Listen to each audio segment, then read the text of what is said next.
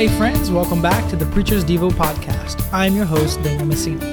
The Preacher's Devo Podcast is designed for those seeking some devotional thought on certain biblical truths and doctrines of the faith. Throughout the podcast, I offer an analysis of the content found in the Heidelberg Catechism.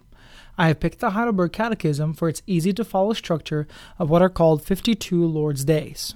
Altogether, the Heidelberg Catechism consists of 129 questions and answers, all concerning doctrines of the Christian faith. This week, we are in episode number 20, and therefore in Lord's Day number 20. As a way of reminder, we have been talking about the second member of the Trinity for a few weeks now, and today we begin talking about the third person of the Trinity, that is, the Holy Spirit. Back in Lord's Day number 7, we talked about what is called the Apostles' Creed. The Apostles' Creed is Trinitarian in nature. In other words, it highlights God the Father, God the Son, and God the Holy Spirit. Since it has been a while since we have explored that or read the Apostles' Creed, let me read that as a way of reminder. It begins like this.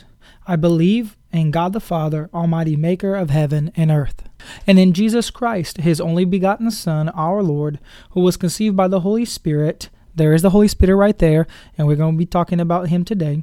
Born of the Virgin Mary, suffered under Pontius Pilate, was crucified, dead, and buried. He descended into hell. The third day He rose from the dead. He ascended into heaven and sits at the right hand of God the Father Almighty. From there, He will come to judge the living and the dead. And finally, where we begin today is the third part of the Apostles' Creed, which says this. I believe the Holy Spirit, the Holy Catholic Church, the communion of the saints, the forgiveness of sins, the resurrection of the body, and the life everlasting. Now that is a mouthful, and by the way, we're only going to focus on the very first phrase of the Apostles' Creed here, the third paragraph, which says, I believe in the Holy Spirit.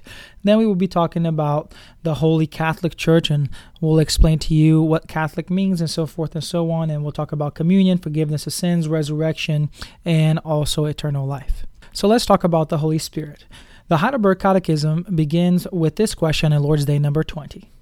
What do you believe concerning the Holy Spirit? The answer given is, first, that He is co-eternal God with the Father and the Son. Second, that He's also given unto me. By true faith makes me a partaker of Christ and all His benefits. He comforts me and shall abide with me forever. So note that the Holy Spirit is referred to as co-eternal with God the Father and God the Son. In other words, the Holy Spirit has always been and always will be. He has all of the qualities of the first and second members of the Trinity. Now, if we go back to creation, we know that the Holy Spirit is present there. This is in the very first chapter of the Bible. Genesis 1:2 says, the earth was without form and void, and darkness was on the face of the deep, and the Spirit of God, His Ruach in Hebrew, was hovering over the face of the water. Attesting also to the fact that the Holy Spirit was at creation, Isaiah chapter 48 verse 16 says, come near to me, hear this. I have not spoken in secret from the beginning. From the time that I was there. And now the Lord God and His Spirit have sent me. Notice that the mention to the Spirit is there. Here at this juncture, I would like to take a little side trip with you. This side trip is mainly to address the doctrine of the Holy Spirit. For those who may not be familiar, the study of the Holy Spirit is called pneumatology. To talk about the doctrine of pneumatology, I would like to now turn to Dr. Norman Geisler's Volume 2 of Systematic Theology. I believe he offers great insight onto this doctrine and gives us a thorough biblical informed view of the Holy Spirit. First, we begin with the deity of the Holy Spirit. He says this, that the Holy Spirit is God, equal in power, attributes, and glory with the Father and the Son, just as I had mentioned, and is clear from many verses in Scripture. The deity of the Holy Spirit is indicated by His possessing the names of God, having the attributes of God, performing the acts of God, and His association with God in benedictions and baptismal baptismal formulas. This last reference, of course, referring to Jesus Christ's baptism and also the fact that when Jesus left earth, or should I say prior to his ascension, he gave his disciples what we now know as the Great Commission. And the Great Commission, they're highlighting a triune formula where Jesus commanded his disciples to baptize new disciples in the name of the Father, the Son, and the Holy Spirit. What's interesting to note is that throughout the Bible, the Holy Spirit is referred to as God. He's also referred to as Lord. He's also referred to as God's Spirit and also as the Eternal Spirit. In Hebrews 9:14 is the attestation of the fact that he is the Eternal Spirit. Then here giving credence to the response of the Heidelberg Catechism that he is co-eternal with God the Father and the Son. So that answers the first part of the answer of the Heidelberg Catechism. Now to the second part, which says that he was also given unto me, that is where it becomes a little more personal for us as believers. Again, the Heidelberg Catechism says that he is given unto me by true faith, and he makes me a partaker of Christ and all his benefits, and he comforts me and shall abide with me forever. A lot of me's being referenced there, so definitely highlighting the personal nature of the Holy Spirit as it comes to his relation to the believer. Here, 1 Corinthians 3:16 is given, which says, "Do you not know that you are the temple of God and that the Spirit of God dwells in you?" Which is also repeated in 1 Corinthians 6:19, which says, "Or do you not know that your body is the temple of the Holy Spirit who is in you, whom you have from God, and that you are not your own?" What we do know is that throughout the Bible, the Holy Spirit indwelt believers. In the Old Testament, the Holy Spirit indwells special folks that God chose to deliver his people or to accomplish special tasks for his people. In the New Testament, all believers are said to have the Holy Spirit, and we know of that great day of Pentecost in Acts chapter 2 where the Holy Spirit descends upon the church. The Holy Spirit in the book of Luke is given to us as a promise. Here Luke says in chapter 24, verse 49, he says, "And behold, I am sending you the promise of my Father."